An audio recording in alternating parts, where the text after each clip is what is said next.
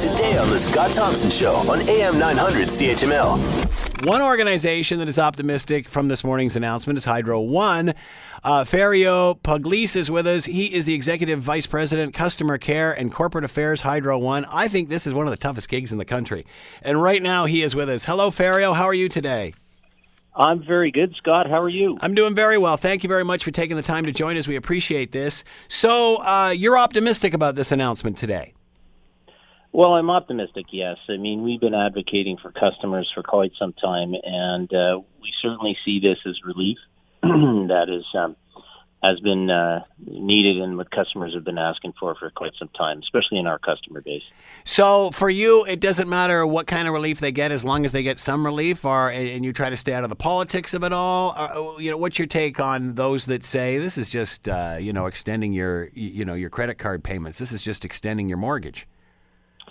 Well, look, there's no shortage of, I think, issues and discussions on this that would politicize it. But I guess if I look at it from the point of view of the customer, I see this as some necessary relief and adjustments to policy that we actually think is sustainable. It'll be, covered over the course of the next period of time. Through the rate base, and obviously there's some being incented by the tax base as well. But given the current challenges with the electricity system here, and at least our study of what's gone on elsewhere in the world on electricity, some of these changes that have been introduced here in Ontario are not that different from things that have been done in other jurisdictions to help correct a systemic problem. And so I look at it from that point of view in particular. Having sat with many customers in the rural part of Ontario who are struggling with electricity prices and having difficulty with that, to me, some of the changes here, in particular, leveling the delivery charges more in line with urban charges, I think is very fair. You talked about this systemic problem. How did we end up with this systemic problem? How did we get here? Well, what I would suggest you do with that one is you get a greater feedback from, policymakers on that. There's certainly a history of decisions that have been made in the past. But, I think that in any system like ours, being as complex as it is, decisions were made in the past that have gotten us to where we are here.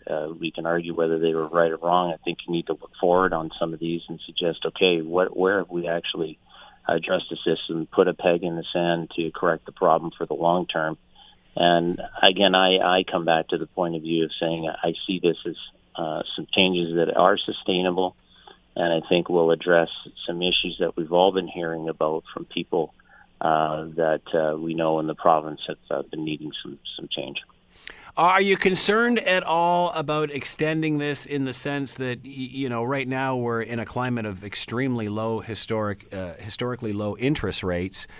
U.S. rates are going up. Many economists have said there's obviously only one way this can go. What's this going to be like 30 years from now, 20 years from now? Well, I think that's a piece to get some clarity from, government on how they plan to finance the global adjustment. I guess when I look at that, in principle, just exactly what that global adjustment refinancing will do, if anything, what it does is they've talked about remortgaging the cost of that and extending the payments over a longer period of time. In essence, what it is doing for the customer is it's getting the volumetric charge, the time of use charge on their bill down, so that when they have a greater opportunity to conserve, they'll see a greater impact, and nonetheless on their utilization, they'll see a lower charge with respect to that. Want to hear more? Download the podcast on iTunes or Google Play and listen to The Scott Thompson Show weekdays from noon to 3 on AM 900 CHML.